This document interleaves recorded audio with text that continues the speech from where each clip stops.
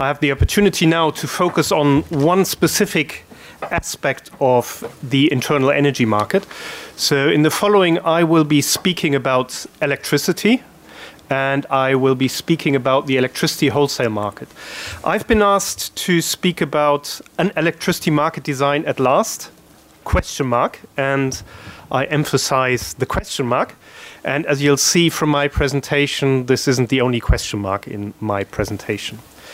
So if I think back maybe 2 or 3 years ago, I would have been of the opinion that we were quickly converging on an integrated European electricity market. We'd been dealing with a lot of obstacles to cross-border trades, so interconnectors were being reinforced.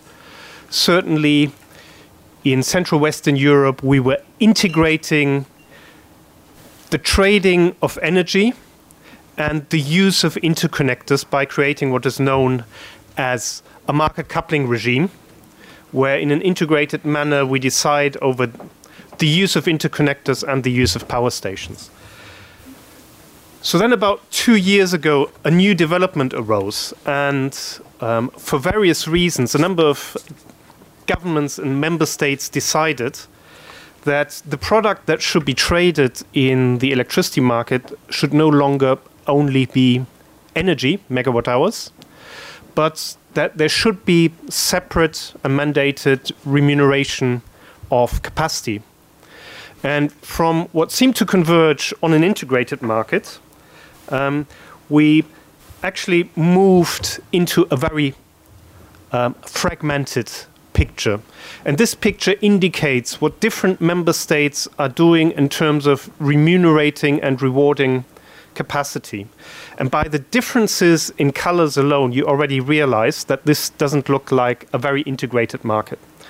So we had some old school measures like capacity payments. Generators received a payment for capacity just for the fact that they were there. These were regimes used in the Iberian Peninsula and in Italy until recently, or in Ireland. Then we had other schemes which initially emerged in Scandinavia, which said that we'll put some capacity in reserve and we'll pay that capacity some extra money. But these units, which are under these contracts for some extra reward, they're no longer allowed to participate in the electricity wholesale market, in the megawatt hour market. And this is known. This is what became known as the strategic reserve. But then we also had other mechanisms where it was mandated that the whole market should be covered by capacity payments, but two alternative approaches to that. One is a central entity that tenders capacity contracts to the whole of the market, and beneficiaries have to bid to receive one of those contracts, or an alternative approach which was developed in France to say we impose an obligation on retailers to contract capacity and make capacity payments. We don't tell the retailers exactly how they do it. We only say you have to show us that you have these contracts, and we then leave it to the retailers to decide how they contract this capacity. And this has led to this fragmented picture which I am showing here. So the question that now arises is that leading us away from the integrated market? And indeed, the European Commission became quite nervous about these mechanisms, and so they decided to look at this from a state aid perspective. State aid is quite interesting because state aid legislation applies to any industry in Europe. Since a few years ago, we have specific guidelines for the application of state aid in the energy sector. And the logic and the link to our discussion here is that these capacity payments lead to either direct payments between governments or government entities to generators, or it leads to payments that wouldn't arise in a market and which only arise because a capacity market is being mandated by the authorities. So the Commission started looking at this based on the principles of state aid. And indeed, there are currently two processes ongoing in the EU. And luckily, we have a few stakeholders also in the audience who are involved in this process. So the first process is known as the sector inquiry. The second process is known as the blueprint process. And I'll just explain the distinctions between the two. So the sector inquiry is led by DG Comp, so the Competition Directorate, and it looks at whether regimes that exist should have been notified to the European Commission under state aid legislation. And it looks at whether those schemes which are being used, whether they're actually compliant with state aid legislation. And DG Comp will be looking at, well, is there actually a need for a capacity mechanism in the first instance? Is it proportional? So is the degree of intervention proportional to whatever the problem is that is trying to be addressed? And also, are these regimes non-discriminatory? And I'll come on to non-discrimination in a minute. The conclusion of this may be that the Commission decides that certain regimes should have been notified, and it may decide that certain regimes are not entirely compliant and therefore may need to be adapted. We've seen a draft consultation out this week. The process will obviously continue. But this is a process which is in full swing, and for those who are interested, they obviously have the opportunity to participate and to contribute in that process. The alternative process is known as the blueprint process, and this process is being led by DG Energy. And this has a slightly different focus. This is looking more at whether state aid legislation and the application of state aid legislation is enough to create an integrated and internal energy market, or whether further legislation may be required to ensure that we develop and we evolve into a harmonized and functional market. And things that DG Energy is looking at is, for example, a framework for establishing generation adequacy. So a way of identifying whether we have a capacity problem or not in the first instance. It's looking at the design of capacity remuneration mechanisms with a view to possibly coming up with a blueprint or several blueprints, hence the title of blueprints. And it's specifically also looking at ensuring international participation in national capacity remuneration mechanisms. The result from this process could be a new legal initiative. So this could evolve into a new network code, which may then be turned, for example, into a regulation which would then be directly applicable in all member states. The idea by DG Enne is to come up with a proposal at the end of this year. So let's just look at some of the emerging thinking which you may be able to read from the consultation document that I mentioned, but also from conversations and consultations that happen at the EU level, but also at national level.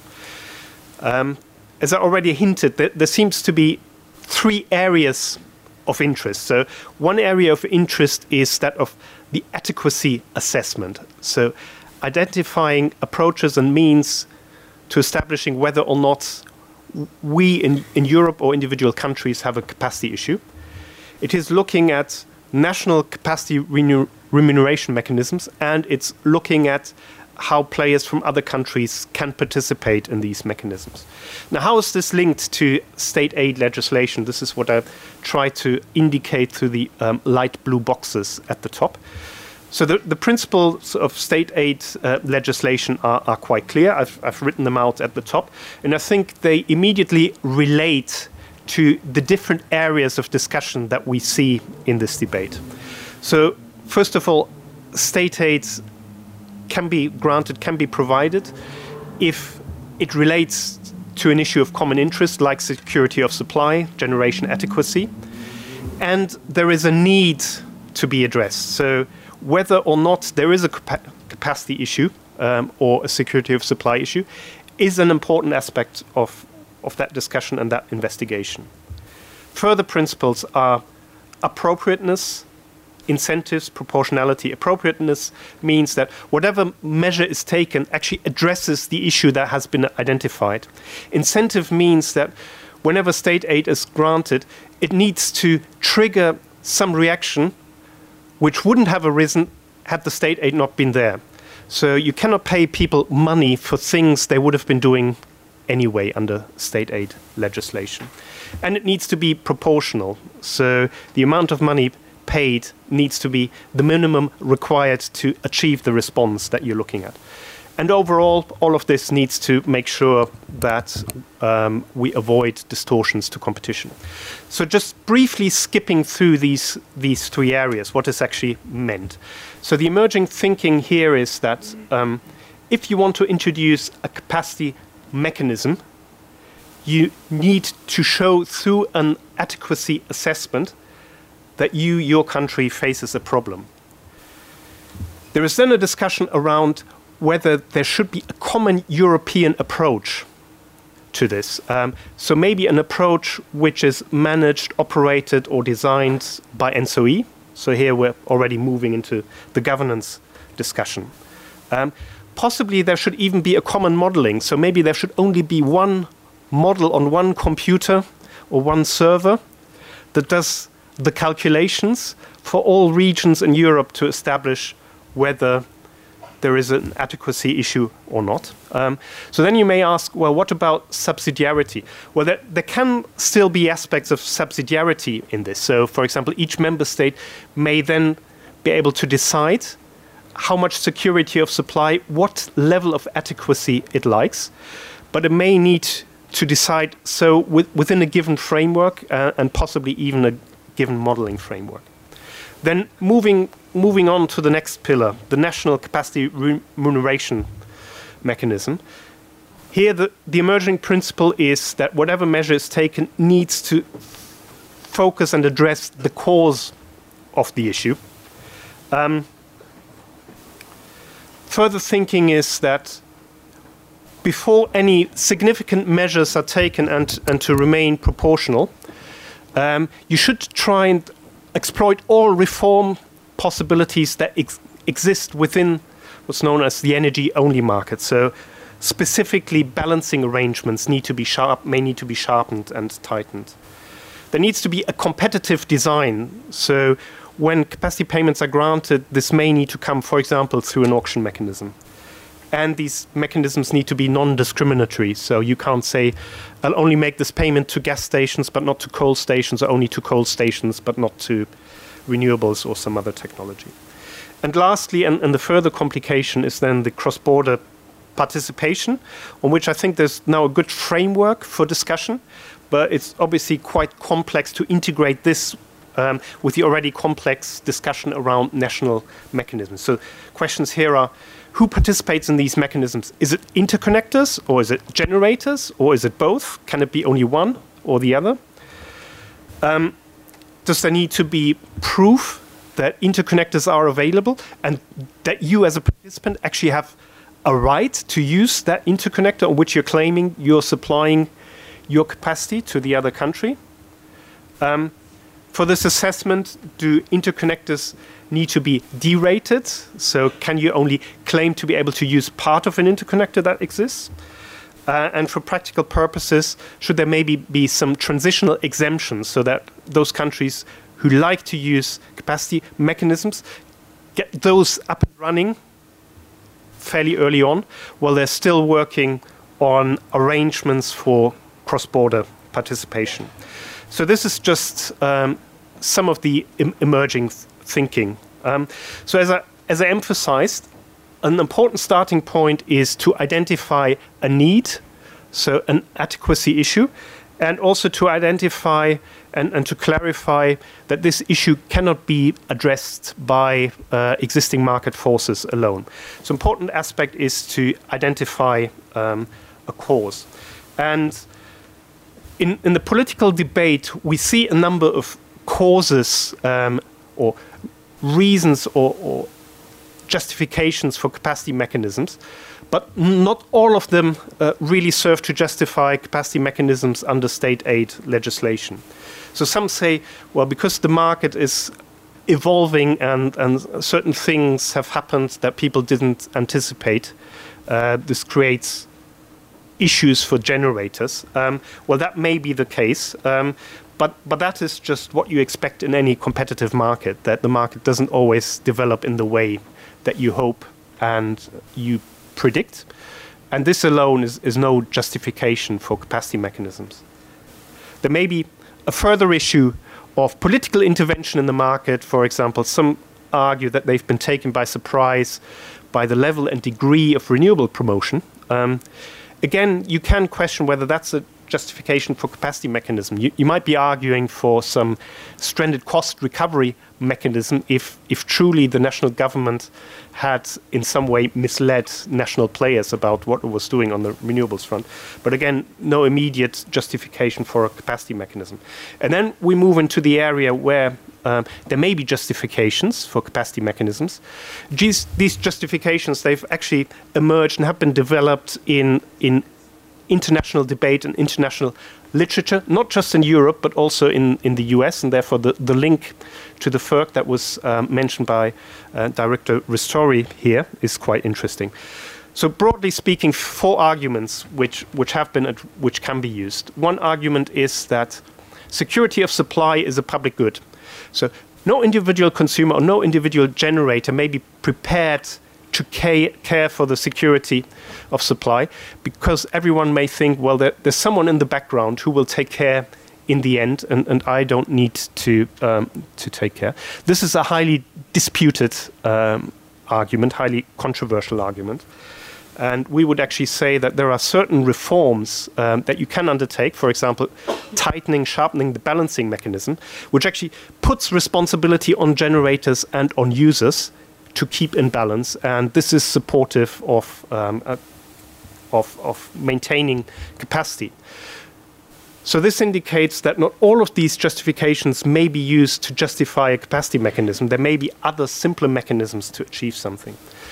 Further arguments have been a prohibitive price risk, a missing money problem due to regulation or the threat of regulation or intervention of governments, in the case of peaking electricity prices, which might be a justifiable argument, and also possible inconsistencies between national capacity mechanisms, which may lead to implications for other countries. So, for example, France introducing a capacity mechanism may have implications for Belgium or the Netherlands or Germany or other countries.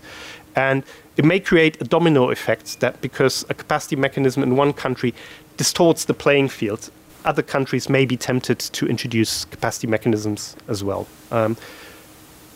It is the precise reason of this threat of losing the level playing field that the Commission is actually intervening with its sector inquiry into capacity mechanisms.